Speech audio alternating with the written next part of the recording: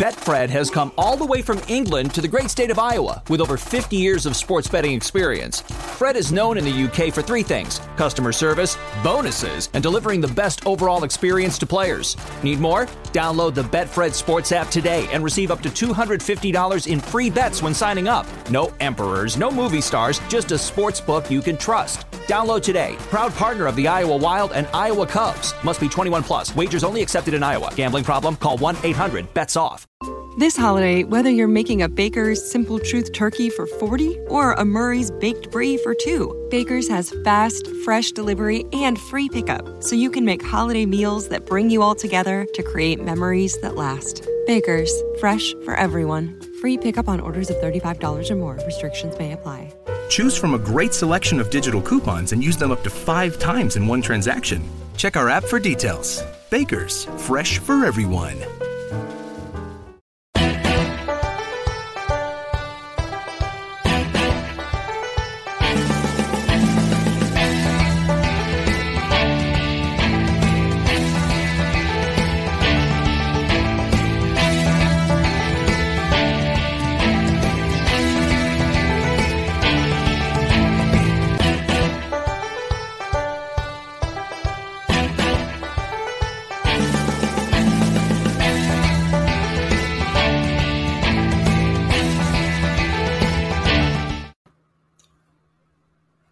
Welcome back to the show, everybody. You are watching and or listening to the Belly Up Fantasy Live Football Show. Beside me is Chris Dowhauer, and I, of course, am your host, Adam LaRue. Dan is away on a much-deserved vacation. Dan, I hope you're enjoying it if for some reason you are listening in. How you doing, Dan? Or Chris? I'm doing pretty good. Sweating my butt off out here. I mean, it's been like 95 degrees the last couple of days, so hopefully, trying to get adjusted to the summer weather, I guess. Yeah, it has been very hot. I went to get groceries today, and it was uncomfortable to be outside. So today, we're going to be talking about our top 10 most overvalued players, some of the guys that we think are going, too high, and there's guys below them that we think are better values, whether at the same position or just kind of in general. But before that, just a special shout-out to Manscaped. Summer's coming. Are you ready to unveil your beach bod? You're in luck. Our friends at Manscaped just launched their 4th generation performance package, which includes the Lawnmower 4.0. You heard that right, 4.0. Complement your dad bod or six-pack with a trim from the leaders in male grooming. The sun is shining and calling your name, fellas. Join the 2 million men worldwide who trust Manscaped and get ready for hot guy summer by going to manscaped.com for 20% off free shipping with the code BELLYUPFANTASY. So first, we can start with Cam Akers, who we both had on our lists. So Chris, why are you so against the grain here with Cam Akers, who has been getting, I know you're not a big social media guy. He's been getting a ton of hype on fantasy football Twitter this season. So, yeah, I mean, I love Cam Akers as a prospect. I think he's got a lot of talent. I like the fit with the Rams. But I have some questions about his high ranking, particularly basically the borderline first round, early second round. I see a lot of rankings with him right now. And for me, I look at the statistics. It doesn't really match up. He had 2 touchdowns last year. That's not very many for a guy who's supposed to be in the top 10 running back position. He had 2 wonderful games. One of those games was against New England. He had almost, over 170 yards. He also had about 28 carries. And when you look at the touches, from game to game, he rarely got 20-something carries. He doesn't really catch the ball out of the backfield. So I don't necessarily see this dramatic jump. I think Cam Akers is going to be very productive. I think he's going to be, borderline RB1, RB2. But I don't think he's a top, prospect on my board. I think that when you look overall, like I said, between the statistics of touchdowns he had last year and then being involved in the passing game, I don't think this team's going to become a run-oriented team in any kind of stretch of the means. I think they traded Matthew Stafford and gave a lot of draft capital to get him. So I expect him to continue to throw the ball a lot. And I don't think Cam Akers is necessarily going to be this big breakout guy everybody wants him to be necessarily. Yeah, I think as a football player, he's going to have a great season. But to your point, I think for fantasy, guys like Mixon, Najee Harris, if Antonio Gibson can improve as a pass blocker, I think he would be a much better better option, and even potentially Josh Jacobs, because I have a lot more confidence that he's going to get those touchdowns than I am of Akers. Akers is, like you said, really talented back, really talented prospect, good situation. But between Stafford coming in, making the team more pass-oriented, between Henderson and him just not being a receiving back and not being someone you want to use the goal line, just being someone who you're using, between the, each 20, he's just not someone that for fantasy is he's going to be great. He's going to be, like you said, high-end RB2 to low-end RB1, but just not, where he's getting picked at right now. Yeah, I have a lot of questions about that Rams offensive line in general as well. I mean, they didn't do much to improve it. And, I mean, a lot of people, I think, are hyping it like he's going to be Todd Gurley, and I think that they're two different players. Right. For sure. All right, so we'll move on to my second guy, and the first guy we differ on. I want to talk about Adam Thielen. Last year, he was very, very, very touchdown reliant. He had 14 touchdowns. It was the only time in his career that he went double digits. And if you, drop that to the 7 or so that he had been averaging throughout the rest of his career, we're talking a wide receiver 4 based on if he had the same receiving stats, same targets, same yards per reception. It's everything for a full 16, 17 games next year. But then he drops back down in touchdowns. He's getting taken a lot higher than I would, knowing that risk that Justin Jefferson is, to me, only going to continue to improve. He's only going to continue to demand a higher share in that offense.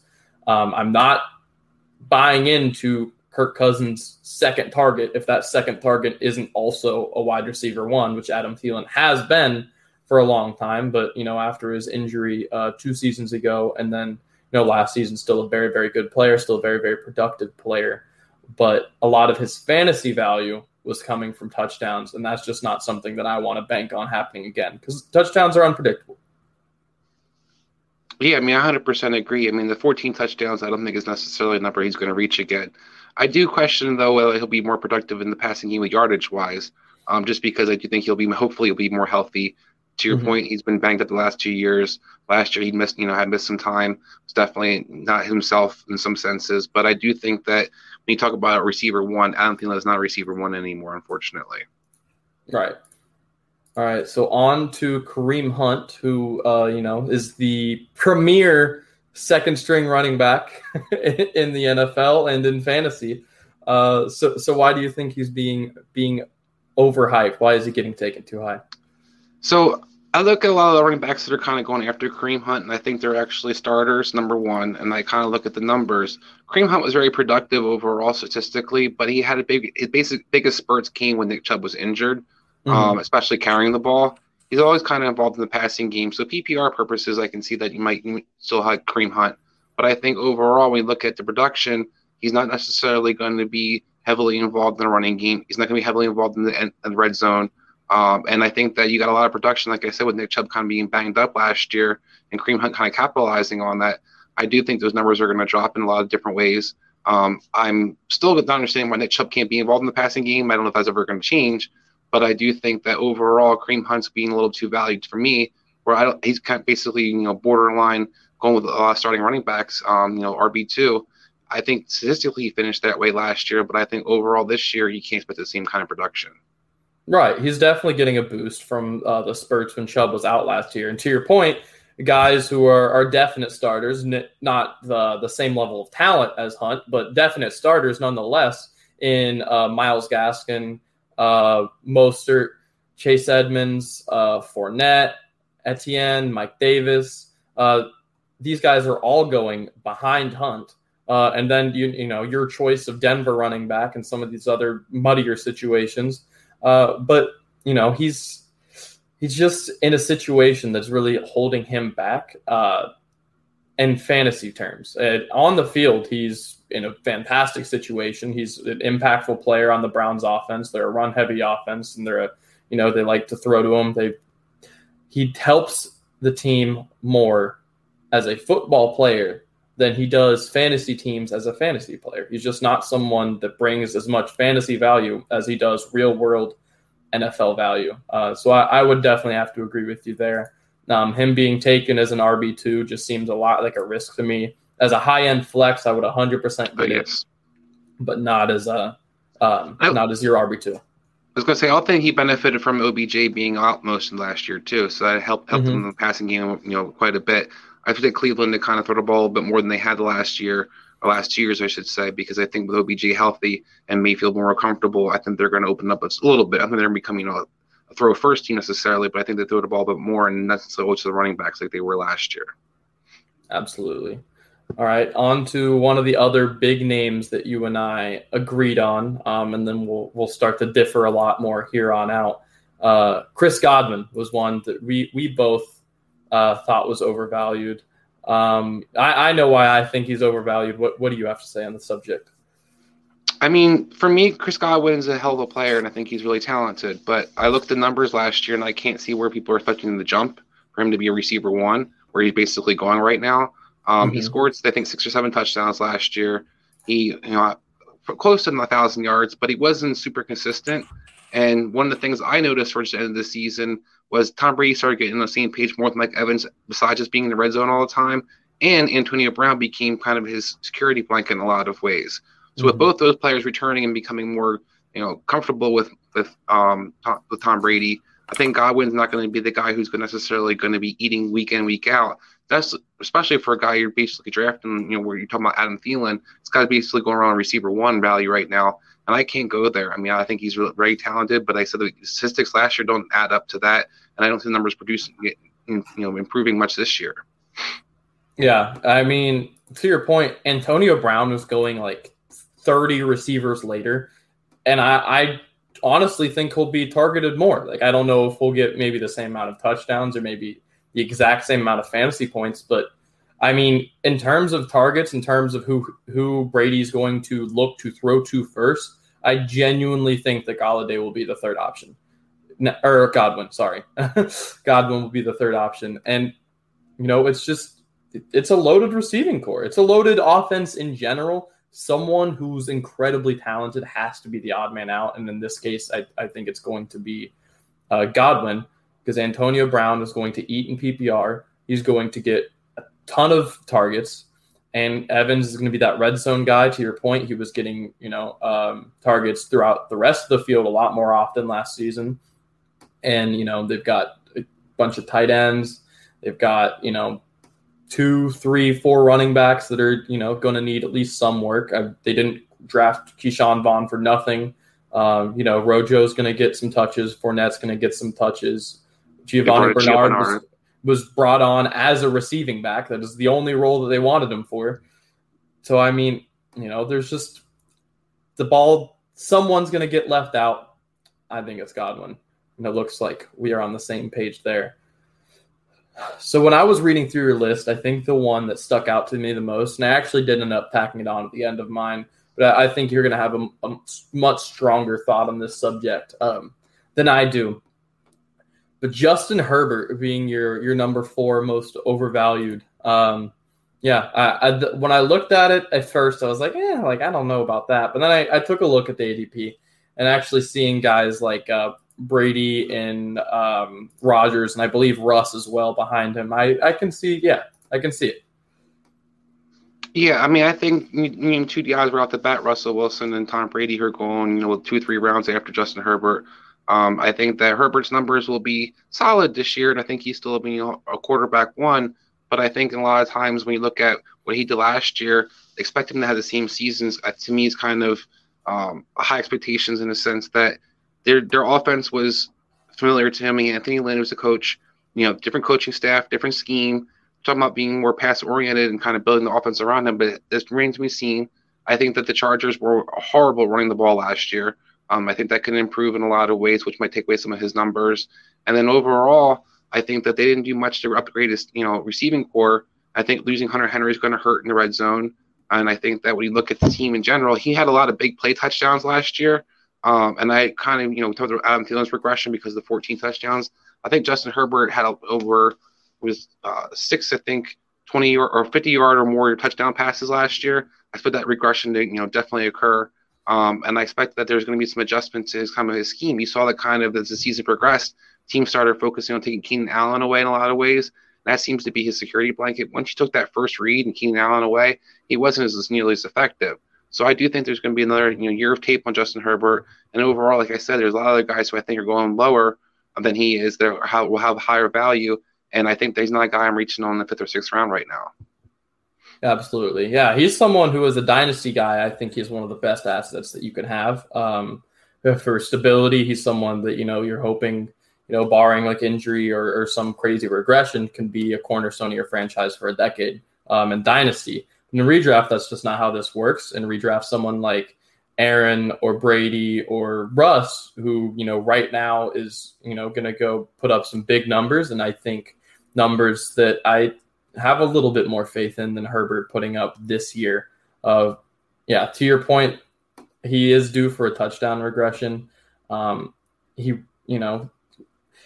had some flaws coming out, and they started to present themselves not near to the extent that I ever thought that they would, but they started to ease their way back in a little bit towards the end. He did slow down a lot. He came out during that Chiefs game and played fantastic and kind of rode that high for a while. But like you said, once they took Keenan Allen away and in that first read, then there just wasn't a lot left for him. Betfred has come all the way from England to the great state of Iowa with over 50 years of sports betting experience. Fred is known in the UK for 3 things: customer service, bonuses, and delivering the best overall experience to players. Need more? Download the Betfred Sports app today and receive up to $250 in free bets when signing up. No emperors, no movie stars, just a sports book you can trust. Download today. Proud partner of the Iowa Wild and Iowa Cubs. Must be 21 plus. Wagers only accepted in Iowa. Gambling problem? Call 1-800-BETS-OFF. And I don't trust much of the receivers around him outside of Keenan Allen to be, the guys that are going to consistently be open for him. He's got a ton of deep threats, and then Keenan Allen, but then not like a lot that fills other roles, which to me is a concern. Yeah, and I think also Keenan Allen was healthy most of last year, which isn't consistently been the case, the past few years. Yeah, that's also 100% too. 100% true. Similar to what we all had to say about Godwin, I had a lot of similar thoughts when I looked at Chase Claypool. He's someone that I think is getting overhyped. I think for him, it's specifically because of his physical ability, because he's a fast 6'4" wide receiver on an offense that threw at a high volume last year. But to me, just like Godwin, I think he's at best, he will be the second option. And I can very easily see a way in which he is the third. And he's being drafted like relatively high for someone who, was under 1,000 yards receiving and, coming into his second year. I don't know. I love the player. I'm a Notre Dame fan. That at this point, having been on this show, but a guy who is either going to be a low end he's getting drafted as a high end wide receiver 3. And that's about where I see him on his own team, is it as a good wide receiver 3. There were points late in the season last year where Ben was specifically requesting for James Washington to get in more. And if that's not a problem to you as someone that's going after Claypool, then I just don't understand. I don't know. Am I crazy here? No, I mean, I like Claypool's talent, and I think he's a phenomenal guy. Talking about dynasty leagues earlier, I think that's something he definitely a guy you want to key on. But to your point, I looked at he's basically going 2 or 3 picks after Deontay Johnson. He's basically ranked almost head and head with Deontay Johnson. I think Deontay Johnson's definitely number 1 receiver. I don't think it's really close. I think it's debatable who the number 2 receiver is in a lot of ways. Will it be Juju? Will he have that bounce back? Will it be Claypool? Will it be James Washington? Will it be one of the tight ends? They drafted a tight end this year as well. So they're bringing different weapons in. They brought in Najee Harris, which is going to be a huge addition to that offense in the passing game, I think, as well. Connor wasn't really heavily involved in the passing game. And when Benny Snell took over, he wasn't involved in the passing game at all. So I think that when you look at what Najee brings to the table, not only they look to run the ball a bit more, but they throw the ball to him a little bit more too. So I think Claypool's numbers could suffer. But I also think that he's the guy that you kind of keep your eye on just because he has a lot of DK Metcalf ability where you talked about, physicality wise. Sometimes those guys just, could beast out and get you touchdowns. But I do think the volume and the consistency is going to be something you're kind of worried about. And I think there's other guys like Brandon Cooks and people like that are going way below he is, 2-3 rounds after him. And I think that's a little too rich for my blood as well. So I can understand that ranking that you're talking about.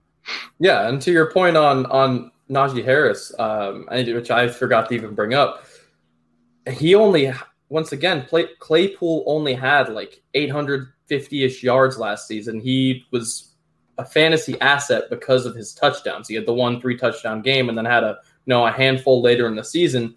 If Najee Harris starts coming in and being the goal line guy that I think he's very well capable of being, then, that's going to take away a lot of Claypool's value. Then he's really only, he'll probably still get a couple goal line catches and he's fast enough and, has all of the makings to be a great deep threat. Then I'm not worried that he won't get any, but we could see him capped out at like 6 or 7. And for someone who I'm not convinced will be 1,000-yard receiver this season, 7's not cutting it for where he's getting drafted.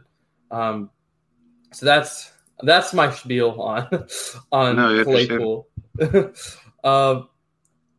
You've got a little string of rookies going, and we'll start it with Etienne, another young player like Claypool, like Herbert, this time in his first year. Yeah, Travis Etienne's in a weird situation, I think, going into this year. Right now, he's basically ADP between the 6th and 7th round, so people looking at their RB3. I think that maybe he's a flex option at some point in this season. Maybe as the season progresses, maybe you'll see me have running back 3 value. But in the beginning of the season, James Robinson is not going anywhere. They brought in Carlos Hyde. And one of the things I like to point out is the coaching staff in general. You have Urban Meyer there. You brought in Darren Bevel, and you have Schottenheimer as well in there. All these guys have traditionally liked to have their hammer backs, where they like to have some guy who's kind of a bigger guy and kind of smashes up the middle between the tackles. So I think James Robinson kind of profiles as that guy. So does Carlos Hyde. I think there's a lot of talk about Travis Etienne being kind of a weapon and playing the Percy Harvin role. I think that's the worst thing that you can kind of target, especially as a rookie, as a Percy Harvin role. We heard the same thing about Shenault last year, and he didn't do anything productive-wise in Jacksonville. So I think that maybe when you look at the Etienne, you might have a guy that you want to draft later in the draft as a guy you want to have kind of stashed on your bench for the playoff run. But I think in the beginning of the season, you're going to see this team basically try to take the pressure off of Trevor Lawrence. They're going to try to establish the run. They're going to try to be physical. I think this guy, if he's going to be pretty much a 3rd or 4th mouth they feed on the offense, how can you justify him being your RB3? Yeah, absolutely. And that's what I think is really interesting about a couple of these backs, because Javonte Williams is the same way. It's like, how do you value this guy who I think could be a really valuable asset to have down the stretch when you start getting into those fantasy playoffs, when you start, getting into those win and you're in games, these really important games down the stretch. But first half of the season, I'm expecting you to maybe be a flex option.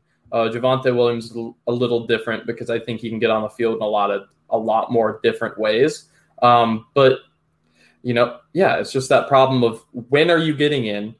And if it's in the second half of the season, at what ratio are we talking? Because I'm willing to take that risk potentially if we're talking a 70-30 split between Etienne and James Robinson. But if it's closer to 60-40 or 50-50, then that doesn't help me going down the stretch. So you're taking a massive risk on him and Williams and a couple of these other backs who we're hoping can late in the season supplant their veteran starters.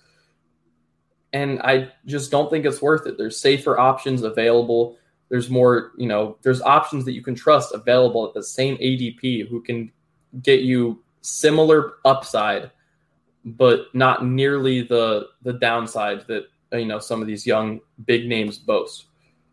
Well, yeah, I think even the Javonte Williams, talking about him, he's the guy about our target over Etienne, and he's going about 2 rounds later than the Etienne's projected to go right now. So that's where I kind of look at this guy and say, really, how high are you valued? And you're definitely overhyped. Like I said, I'd rather have Javonte Williams. You made a great point. He can, I think, be more involved in a lot of different ways and has more of a clear access to getting on the field and production-wise.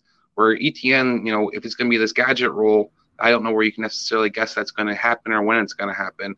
And I also think that when you look at the guys below him, like Damian Harris, people like that, there's guys going, 2-3 rounds right now, ADP lower than he is, who who I definitely know are going to be starting this season and be your bell cows for some of these teams. Right, like Mike Davis, for example. As you said, Williams is going below him. I believe you can have your pick of Edmonds or Connor in a lot of cases. Michael Carter's available. There's a lot of guys who either of the Buffalo backs, a lot of guys are available that you can go get, that you know what you are getting, rather than ETN, which is this massive mystery. He might be someone that, like I said in the beginning, he helps you win your league because he comes in and becomes the bell cow down the stretch. But he might not, and I'm not going to be the one that takes that risk. Agreed. All right. Before we get into too much else, let's go ahead and get on to that. The ad read for the Alex's Lemonade Stand Foundation Best Ball League that we are doing in conjunction with them. Yeah. So do you think you're the best at best ball? Well, take on some of the top analysts in the industry while also playing for charity when you sign up for the Alex's Lemonade Stand Foundation, a belly up charity bowl tournament. This mega tournament will have over 204 teams with 17 different leagues. Each of these leagues will be named for a childhood cancer hero, and over $2,000 donation will be made to the Alex's Lemonade Stand Foundation to help fight against childhood cancer. All you have to do is sign up and pay a $20 entry fee, which will also allow you to play for some big money. Our first place is $1,200 plus $100 worth of value from Trophy Snack. Second place is $400, and if you win your league, you win your money back. So for $20, you get your $20 back. Sign up today when you go to the bellyupfantasysports.com/bellyyup-bowl, or just click the link to join a fun competition for a great cause. Yeah, absolutely. It's a great cause. I highly encourage anyone who's listening to join in. I will be involved. I know Dan will. It's going to be a great time. All right, on to my fifth player, who I'm sticking at the receiver position for the fourth straight person on my list. I'm moving it over to Kenny Golladay. And this is another guy who, I think I've probably also said this about the last four guys, I really like the talent. I think Golladay is a great player. I don't trust Daniel Jones at all, especially in regards to him. Daniel Jones, to me, is not someone who I think is going to give him the ball a lot in those contested situations, and that's what Golladay needs. I don't know. I don't trust Daniel Jones to get him the volume down the field that Golladay needs, and it's just I don't think Jason Garrett is going to be creative in getting Golladay the ball in ways where they can figure something out interesting on the offense. Just all in all, the Giants offense is one that I'm hesitant to get into. Barkley at the right price, obviously, and a couple of the other guys, sure. But Golladay for where he's getting drafted, it's just not for me. I don't think. I'm trying to pull back up where exactly his ADP is. Because he's going. He's going above guys like Deontay Johnson, above T. Higgins, Odell, Jamar Chase, Cortland Sutton, Brandon Cooks. And again, I just think those options are safer. He could do great with Daniel Jones, but I'm not betting on it personally. So I have a little different take on this one, just because I look at Kenny Galladay's most successful season, and that was with about a bunch of Detroit backup quarterbacks for that basically the entire season. So when it comes to the quarterback play, I think Daniel Jones is definitely better than some of the backup Detroit threw out 2 years ago. And then I also look at what, Jason Garrett, while I understand that there's definitely questions about his creativity, he was able to use Des Bryant pretty effectively, who's a lot of similar ways I think Kenny Golladay is. I think Kenny Golladay is going to be the true number one receiver on this team. I think he'll be featured accordingly, just like Dez was. Now, the rest of the guys, I 100% agree, where I wonder where the value and kind of where they fall into place, because we saw people like Cole Beasley. We saw, Austin. We've seen different players kind of go in and out of Terrence Williams, going in and out of Dallas. Basically, that second receiver is basically wasted a lot of times. And then, there's some use to the tight end, Jason Witten, out there catching 4-yard passes forever. But I do think that when it comes to them using their number one receiver and kind of featuring him, Jason Garrett has kind of a history of doing so. So I kind of trust that part. And I do trust that Daniel Jones, he talked about, being aggressive. Might be the most aggressive quarterback. He does throw some jump balls, though. He's willing to throw the ball up a little bit more than most guys are. So that's kind of why I kind of, believe in that. But I understand the questions because I know Dan and I had an argument off air about this, about where we kind of see Kenny Galladay's value. And he had a similar point of view that you have, where it's just basically, where is he going to eat on the food chain, and will Daniel Jones actually give him the ball? Yeah.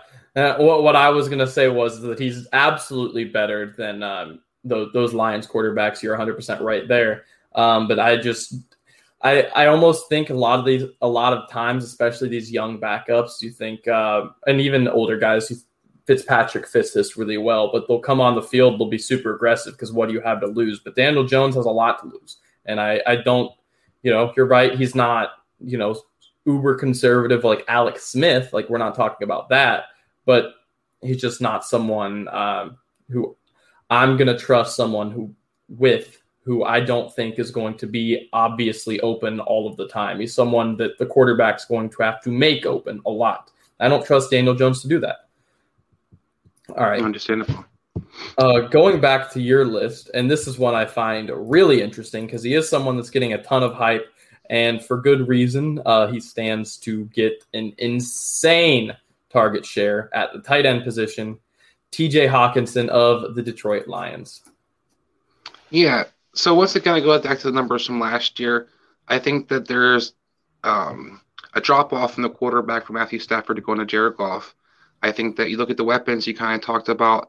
Kenny Galladay was hurt most of last year, so he wasn't very productive. Marvin Jones was kind of in and out most of the season. So TJ Hawkinson had a chance to kind of shine last year and really didn't put up fantastic numbers as a result of it. He was primarily, number one weapon for a good amount of weeks last year in a lot of ways. I think he's definitely the number one weapon on Detroit this year, but I question how much they're going to score. I wonder how productive their offense is going to be in general. And I also think that this guy has been here in the league about 3 years now, and he hasn't had that breakout year I was kind of waiting for. I think that people are kind of looking at their, through attrition, that the receiving core is so poor that he has to be the guy. But like I said, you look at the numbers last year, look at some of the guys they were throwing out there last year. He was probably the number one receiver in a lot of threat a lot of weeks last year, and he still wasn't producing in the high level. So I look at the guy, I think he's a solid tight end. I just don't necessarily believe the hype because I think that a lot of people are just kind of assuming he's going to have this dramatic jump, and I don't necessarily see it.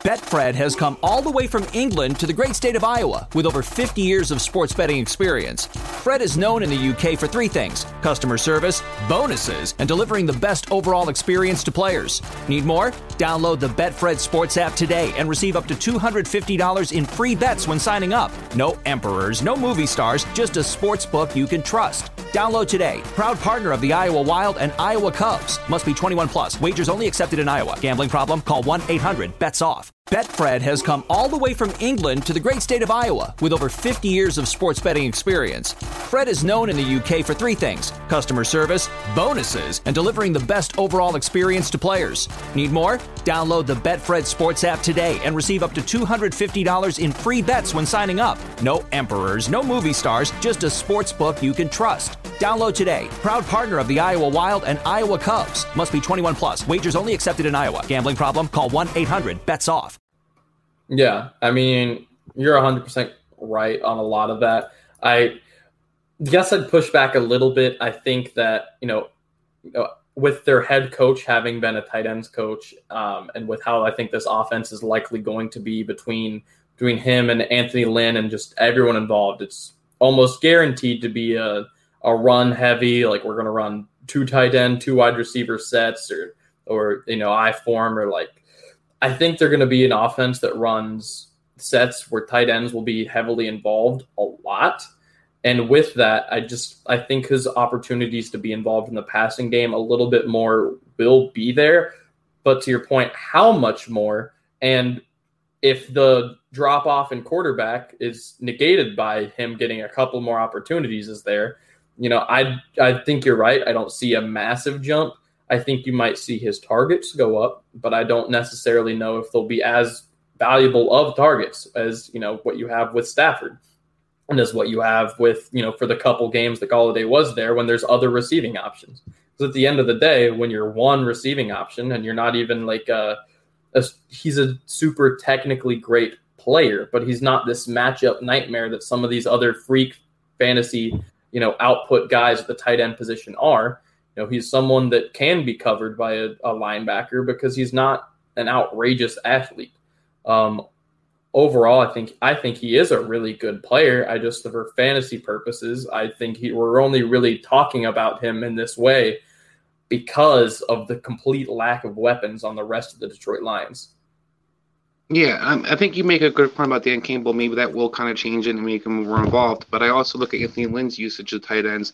Hunter Henry basically left you kind of scratching your head from week to week when he was out there healthy and wasn't really necessarily heavily involved in the passing game or targeted a lot. So, I think that Hockenstein's red zone opportunities will be there, but I kind of question the numbers production-wise overall. Yeah, absolutely. And we will be – I'm going to go on to my last receiver. I was thinking about switching with so we can go back-to-back tight ends, but we'll go with my last receiver. We're going to talk about Henry Ruggs. Henry Ruggs is not going very high, but honestly, just given some of the flyer wide receivers that you can have after him, it just irks me that he's being drafted as a wide receiver 5. So whatever. This is someone he's at the top of your bench.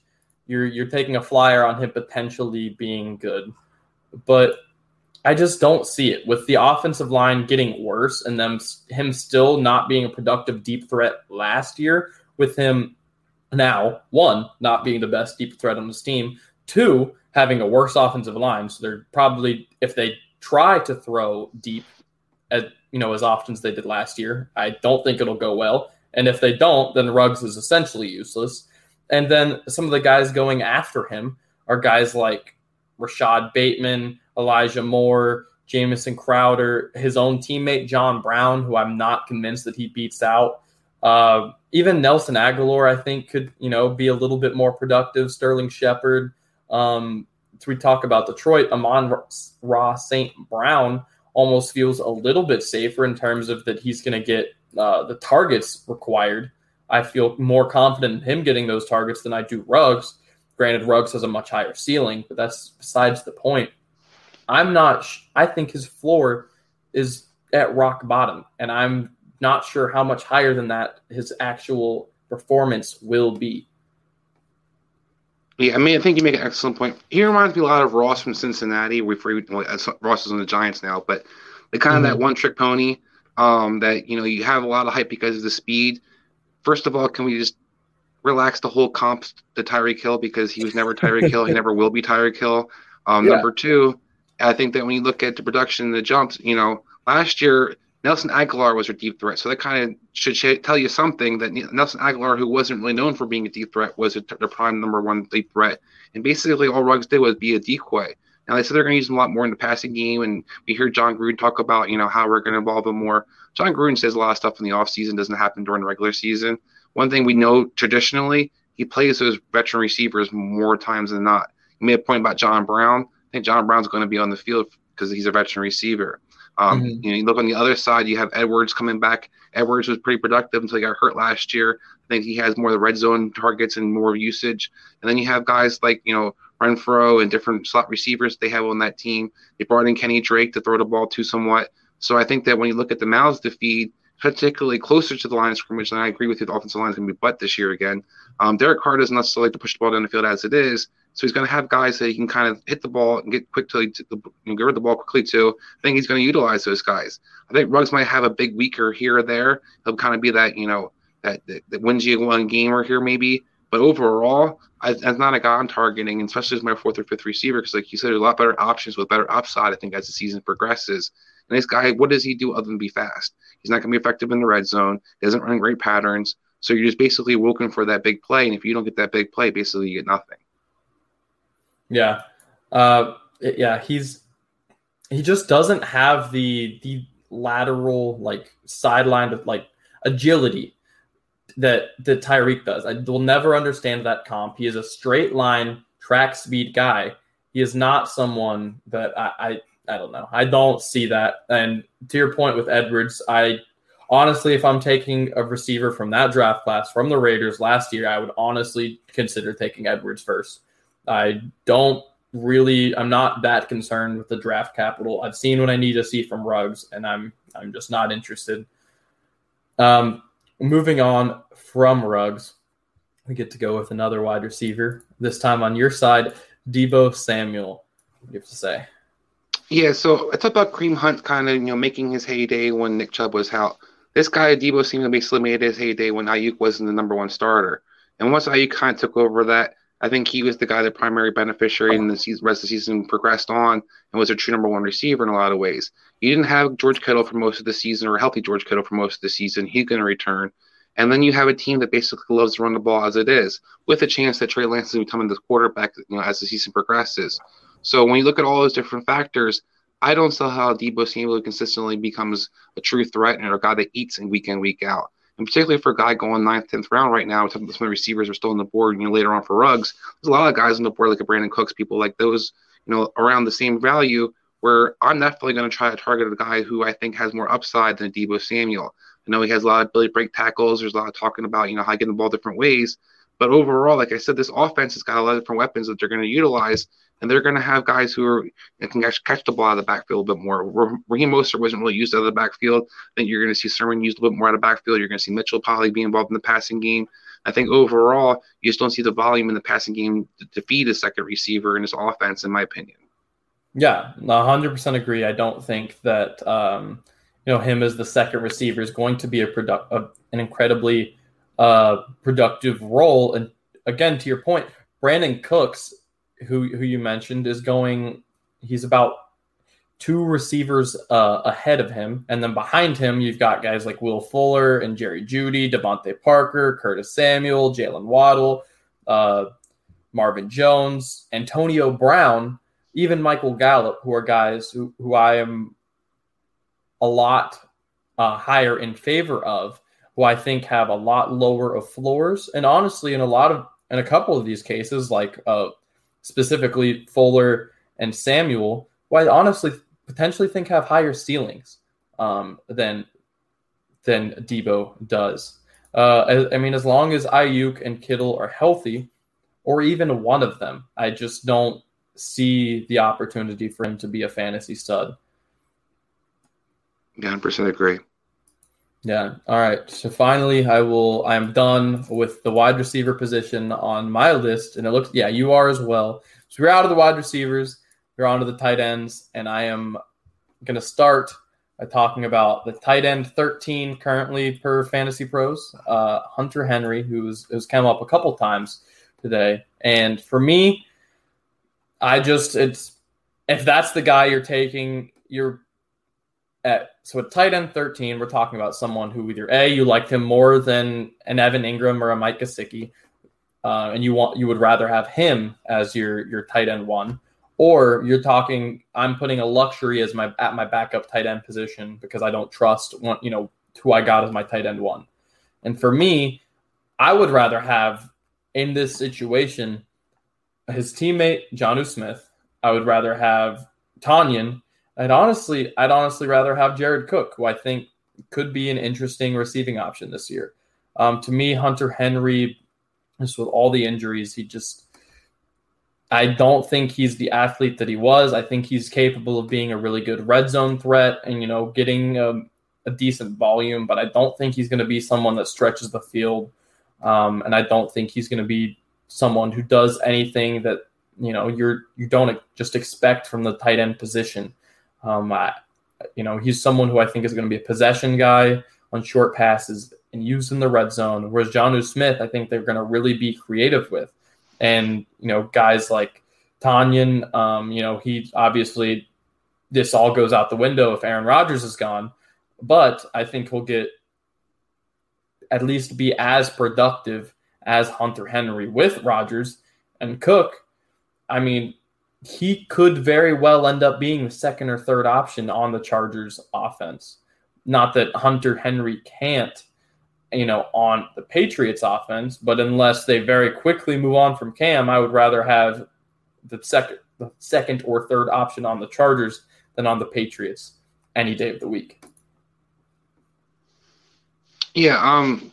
So I struggle with this one a little bit more because I agree with that Jonnu Smith will be more valuable, especially in PPR purposes. And I think that, Robert Tonyan is somebody I definitely take over Hunter Henry. But I also think that when you look at Hunter Henry, basically where he's going, he's kind of taking a flyer. You talk about backup tight end, borderline maybe starter for your team. I think that what he excites me about is where I think that he has some value because he's going so late. He's not being overly pushed a lot of ways. And I think numbers wise, I think he puts up similar numbers to Hawkinson did last year. So that's why I have Hawkinson as one of my busts. Because I look at Hunter Henry as a guy who can get you some red zone touchdowns. He's not going to have 1,000 yards, but he might get you between 700 to 900 yards, somewhere in that range. He's probably going to get you about 7 to 10 touchdowns, depending.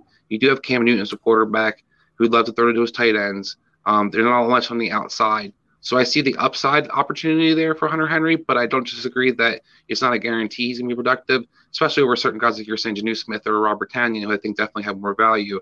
But I think he's somebody maybe I would take a flyer on later on. I don't think his ADP isn't ridiculous in my opinion, but I do understand, some of the questions, especially the health overall. What will he really bring to the table? Yeah, 100%. He's someone, and I'm probably this way on most of these last couple, but who I'm being a little bit more nitpicky on in that, I think there's a player or two behind them that I'd rather have, but overall, they're not in that crazy of a spot. So we'll move on to your Trevor Lawrence take over there with you're doubling up on your Jaguars rookies. Well, this goes back to kind of my point about what, the offense and what kind of the coaches you have in place. Darren Bevell coached, Russell Wilson his rookie year, and they were predominantly a run-oriented team. Urban Meyer, gets a lot of glitz and talk about how he runs a spread offense, but he likes to run the ball predominantly. And Kurt Schottenheimer is your offensive passing coach who traditionally got ran out of New York Jets because he didn't throw the ball enough. So it's really interesting to see kind of their mix of coaching staff that they have a bunch of guys who love to run the ball for 3 yards and a pound of dust afterwards, or cloud of dust, I should say. And I think that when you look at Trevor Lawrence's hype, I think his numbers aren't too bad where he's going ADP wise, but there's a lot of hype on Trevor Lawrence. He's going to put out Justin Herbert numbers, Andrew Luck numbers. I don't necessarily think he's going to have this dramatic start off the beginning of the season. I also question some of the talk about his legs. You look in college, it took a while for Trevor Lawrence to actually want to run the ball consistently. He hasn't been highly effective running the ball in college, and I don't see why it changes necessarily in the pros. This guy isn't, a dual threat where he's running for 1,000 yards when he was in college. He ran for a couple hundred yards, I think, last year, and the year before, I think he only had 300 yards. I think it was on 70 attempts. So when you look overall at a guy who really isn't necessarily a guy who's trying to look to run, you don't have the floor that you kind of expect to have in a lot of senses. And I don't think you can guarantee the upside that you see in Justin Herbert or Andrew Luck was, because I think you look at the guys around and the coaching staff around, it doesn't really add up to me. So maybe I'm surprised by what he's able to do, but I think the hype is kind of where I'm kind of, poo-pooing a little bit on Trevor Lawrence, because I feel like people are really trying to make this guy because he's a generational talent, he's going to put up these generational numbers right off the bat. I don't necessarily see that happening. Right. And, you see guys like so he's currently going as the QB 14, so you're expecting him to be a high-end QB2 to a borderline QB1, which for a rookie is just a lot to ask in general. But you're talking about beating out guys like Matt Ryan, who's in an offense with a lot of good weapons and could be really good, especially they don't have a dynamic running back, so the passing volume could be there. Justin Fields, who has a much safer, I think, floor once he gets on the field because of the running ability. And then, a couple of these other guys, Baker, Kirk, etc. Kirk has been a great quarterback to have as your QB2 for a long time now. There is a little bit of the upside, I will say. That's what kept him off of my list, just because their defense is so putrid. They just haven't done enough to touch it, that I could see him needing to throw a lot. I could see the choice being taken away from his coaching staff. But if his coaching staff gets what they want, you're right. I think there's a couple safer options below him. Yeah, I think overall there's some guys that I would take a shot on, and some other guys who I think are in better situations. I wouldn't be surprised if Zach Wilson puts up better fantasy numbers than Trevor Lawrence does this year. Right. He's in a much more at this point, I hate to come to this assumption before they've played a game, but I think it's a much more stable coaching situation, or in general organizational situation. I think Wilson's got great weapons. I think, to your point, he's a little bit more willing to run when things break down.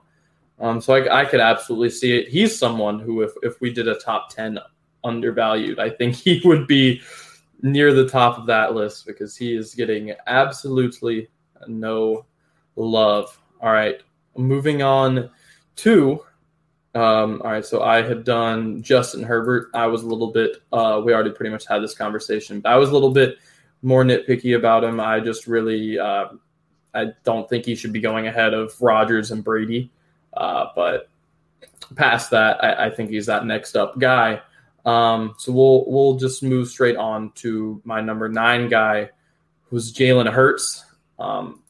He's another guy who I'm not like, I don't think it's that outrageous where he's going, but to me, he profiles to me just because of his passing ability that I don't trust very much. I would rather have a couple of the guys going below him in Ryan Tannehill, Matthew Stafford, Joe Burrow, even potentially Matt Ryan, who we discussed with Lawrence. I would potentially have one of those guys instead of Hurts, who I think Hurts' floor is safe as long as he's the starter. And with Joe Flacco as the backup, I'm not that concerned that he loses the starting job. But I don't think that there's the upside that some are taking with him, because I just don't think he'll ever like ignite as a passer. I think he's someone who you're banking on getting a rushing touchdown for your fantasy day to be any more than a solid 15 points. Yeah, I mean, I think that I like Jalen Hurts' legs. I think he has a floor because of the legs. But I do have some legitimate questions about his overall production. Number one, change in coaching staff. I think that you have a team, basically I have no idea what we're actually going to get for Sirianni right now. And I think that we looked at Jacoby Brissett with a pretty good mobile threat for the Colts. He wasn't really utilizing the running game at all when he became the quarterback starter for them. So I kind of wonder if Jalen Hurts is kind of coached to stay in the pocket more often. And I also think you look at the weapons. While I like Devontae Smith, he's a rookie. You have Jalen Reagor, second year. So you have a lot of guys who are younger receivers, and it takes usually receivers a little bit to consistently get open and consistently be effective. So Jalen Hurts has got a lot of things stacked against him, I think, to be productive in the passing game. Legs, like I said, give him an upside, I think. But I also think that you have some questions definitely when it comes to overall production week in, week out, particularly in the passing game. Yeah, and that's the thing, is that I think his legs will serve him well enough that he'll be a high-end QB2, and he may even make it up to his QB10. But if he does, it's going to be close, and he's going to be narrowly beating out someone like the Tannehills and Staffords that are going below him. Whereas I don't know. I find it a little more likely that someone like Stafford or Tannehill, blows up as a passer than it is that Hurts becomes slightly above average passer, which is what it would take essentially for him to be someone who I would want as my consistent QB1. All right, so moving on to Logan Thomas. Speaking of the quarterback position, we've got a former quarterback moved tight end, Logan Thomas. Yeah, Logan Thomas' ADP is a little high for me. I think that he's going to be a decent tight end option. We talked about different tight ends, guys that we like or don't like. But Robert Tonyan, for example, is a good example of a guy who I think is definitely better than Logan Thomas. And Logan Thomas is going to be 30 years old. He's not necessarily going to have still on his upside. I think he had his best year kind of last year in a lot of ways. Washington added more talent to receiving position as well, which I think is also going to be impactful. Now, I think the red zone will have some usage because, we know Fitzpatrick likes to throw the ball up. But I also think that Fitzpatrick tends to throw the ball to his receivers more often than his tight ends. We saw Gesicki kind of struggle with his consistency as a tight end tight end option. And then when you look at Logan Thomas, I also think that he doesn't do anything particularly that jumps off the TV for you, where you're just like, this guy's so fast or runs great routes. He's a bigger, taller guy. He's about 6'5". But they talked about, some guys who can be stuck by a linebacker. We talked about, Hockenson. This guy's not going to necessarily blow by people. He's not a size, speed, ridiculous guy where you're just like, you can't match up with him. I think he benefited a lot from Alex Smith being quarterback for a good portion of the year last year, where we know Alex Smith traditionally throws to the tight end or the running back, and that's pretty much what he's going to go to. So with Fitzpatrick, I think you have a little bit of a change in the guard. You know, a team that's going to have more receiving options on the outside, be more aggressive down the field. I don't see Logan Thomas like fits with all those things. Yeah, you're 100% right. That he definitely benefited a little bit from having Alex Smith, and you know, you mentioned Gesicki. He's going below Logan Thomas, and I think depending on where you stand on Tua, he's someone who I feel like at least has more upside. And at this tight end position, like we're already in this little bunch at the bottom right here, I feel like you want to chase upside. So you want to chase someone like Tonyan, who, has the potential to get a lot of touchdowns, a lot of targets, because the receivers outside of Devontae Adams aren't that great, or someone like Gesicki who could just, emerge as a great option for Tua. We don't know who Tua is going to fall in love with as his receivers to this point. I'd have to agree with you. I think Logan Thomas is in for a bit of a decline at this tight end position, and the back end, you're kind of shooting a dart at this point. Like it's hard to say what's going to happen with these guys at the end, but yeah, Logan Thomas wouldn't be my first pick if I was looking for my tight end one. So moving on to my last guy, I kept this a little bit lighthearted just because I saw him at the bottom of the positional ADP. Tim Tebow is currently the tight end 32, the tight end 3. So if for some reason you were in a deep enough league that you would first be rostering Tim Tebow or rostering 3 tight ends, do me a favor, don't roster Tim Tebow. There is no good reason for this to be the case at all. Like I cannot even begin to fathom why this is a thing. I'm not convinced that Tebow makes the roster. And if he does, we are talking about a quarterback who, he ran a 4.8 in the draft when he was training specifically for the 40. And we are a decade later. You cannot tell me that he runs any more than a 4.9. He's undersized for the position. He's never played the position. He's in his 30s. He's been playing a different sport for like 6-7 years at this point. I wish Tebow all of the best, but if you put him anywhere near your fantasy team, you're an absolute nut job. Yeah, I 100% agree with that. Number one, I don't wish him all of the best. I think that it's a farce that he's even getting an opportunity to play the tight end position. I'd rather see Kelvin Benjamin try to play a tight end than watching Tim Tebow out there trying to play tight end. And I also look at Tim Tebow. A lot of people are trying to make the comparisons to Taysom Hill. As you brought up that F40 speed, Taysom Hill ran a 4.49. Taysom Hill is an athlete.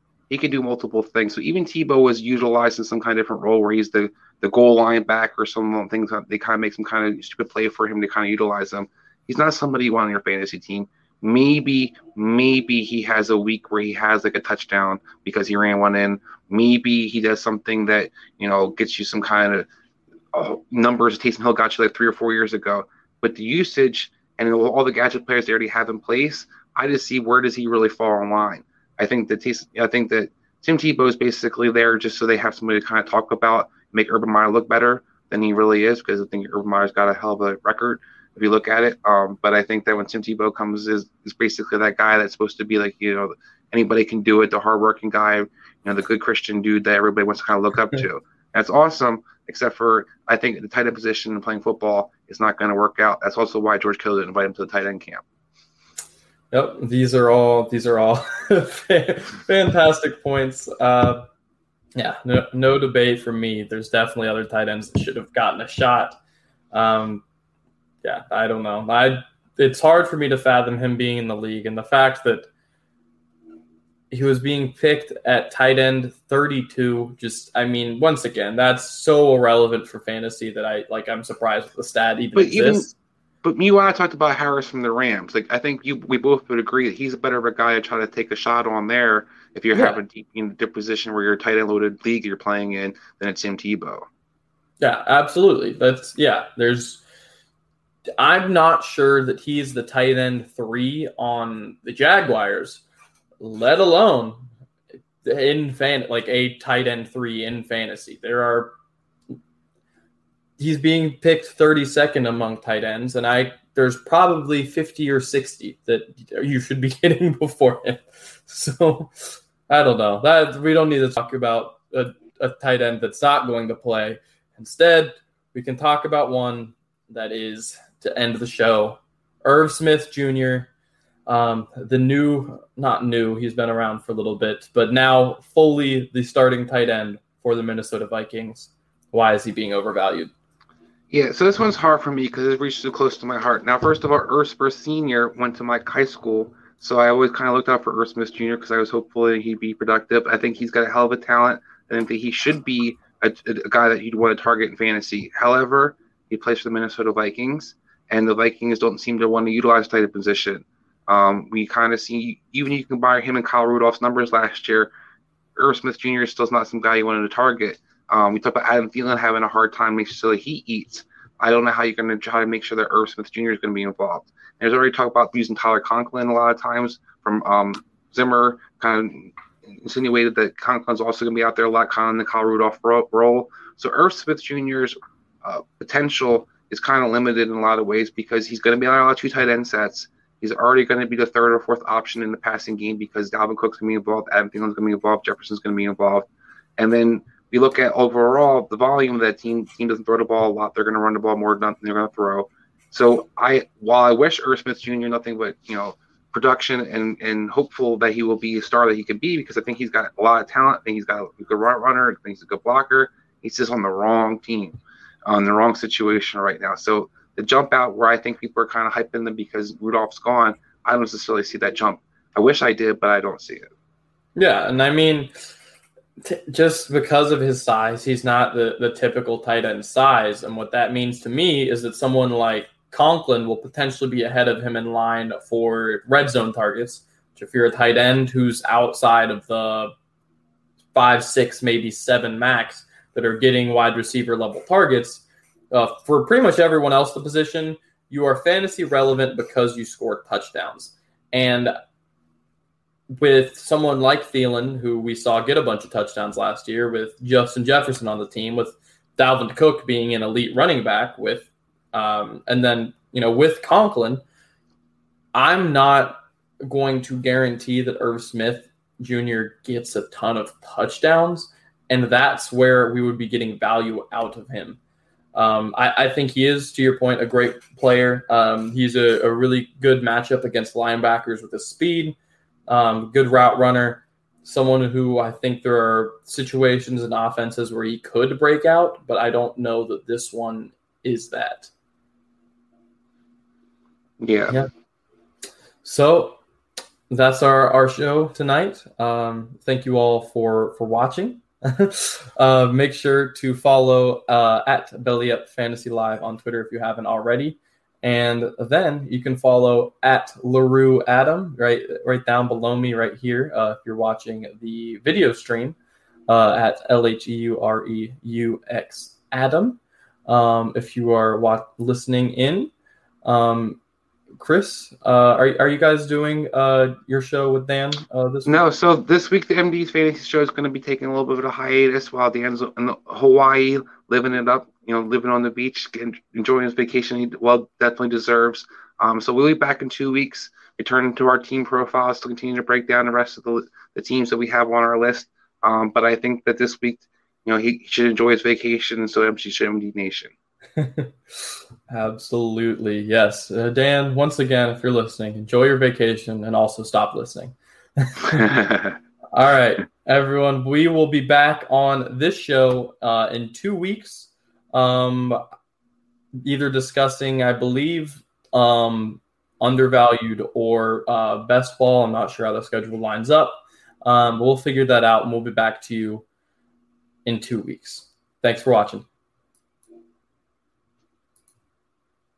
Betfred has come all the way from England to the great state of Iowa with over 50 years of sports betting experience. Fred is known in the UK for three things: customer service, bonuses, and delivering the best overall experience to players. Need more? Download the Betfred Sports app today and receive up to $250 in free bets when signing up. No emperors, no movie stars, just a sports book you can trust. Download today. Proud partner of the Iowa Wild and Iowa Cubs. Must be 21 plus. Wagers only accepted in Iowa. Gambling problem? Call 1-800-BETS-OFF. Betfred has come all the way from England to the great state of Iowa with over 50 years of sports betting experience. Fred is known in the UK for three things: customer service, bonuses, and delivering the best overall experience to players. Need more? Download the Betfred Sports app today and receive up to $250 in free bets when signing up. No emperors, no movie stars, just a sports book you can trust. Download today. Proud partner of the Iowa Wild and Iowa Cubs. Must be 21 plus. Wagers only accepted in Iowa. Gambling problem? Call 1-800-BETS-OFF.